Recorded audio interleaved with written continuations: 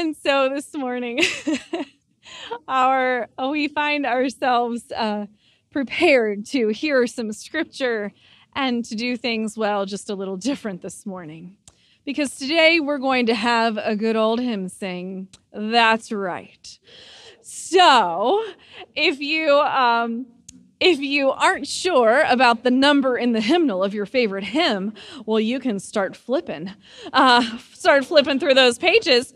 But I will give you a little hint as well. In the very back, there's a lovely index, alphabetical even, by first line.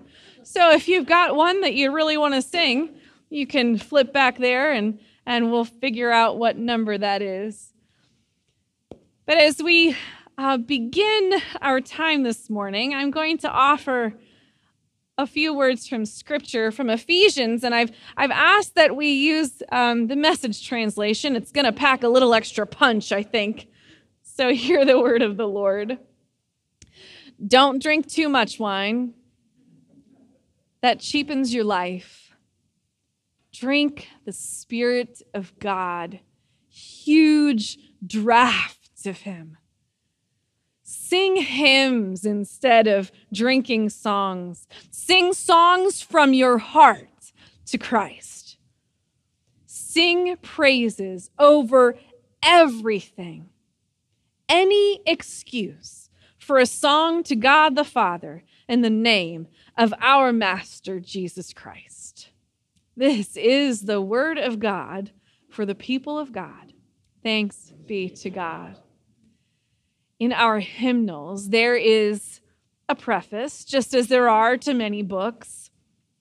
It helps us know and understand the history of the book itself, but it also helps us understand a bit about our heritage. It begins by telling us that from the time of John and Charles Wesley, through the time of Methodists, and even as well our brothers and sisters that came through to be part of the United Methodist Church from our Evangelical United Brethren roots.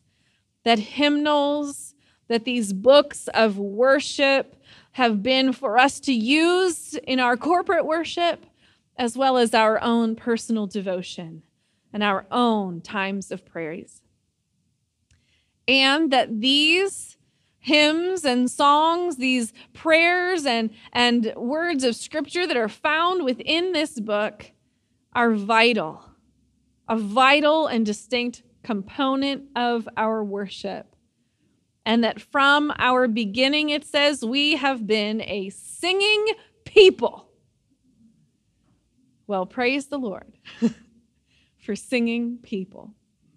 It also tells of our heritage and how there are hymns in here from every known language, that there are ones that we will still find in native tongues of Africa, from Asia, from our Native American brothers and sisters as well. That we would not forget that ours is not a faith just our own, but spans the globe. And spans the year, right? There are hymns of Easter and Christmas, of Advent and Lent. There are hymns that we recall from funerals, from weddings, times of celebration, and even of lament.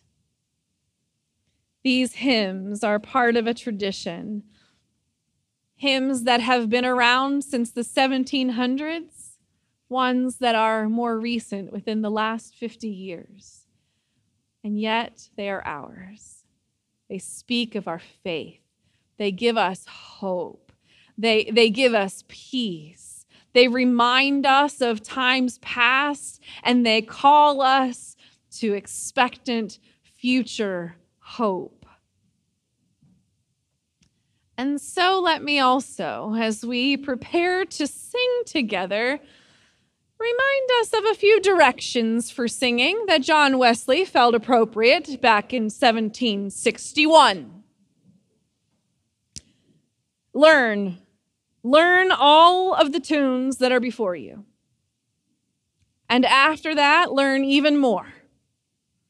Whether they're here or not, learn as many songs as you can. Sing them, he says, exactly as they're printed. Sing them. No, because you know them. Sing them. Sing all of them, not just your favorites, but that's why we're all here, isn't it? Because we each have a different favorite. So sing them all, which I'm sure we're about to, do most of, right? This one is one of my favorites, though. He says to sing lustily and with courage. No weak voices. You might not be a choir voice, but that doesn't mean your voice shouldn't be proclaiming the word of God. So sing it. Sing it out. Sing it out with courage.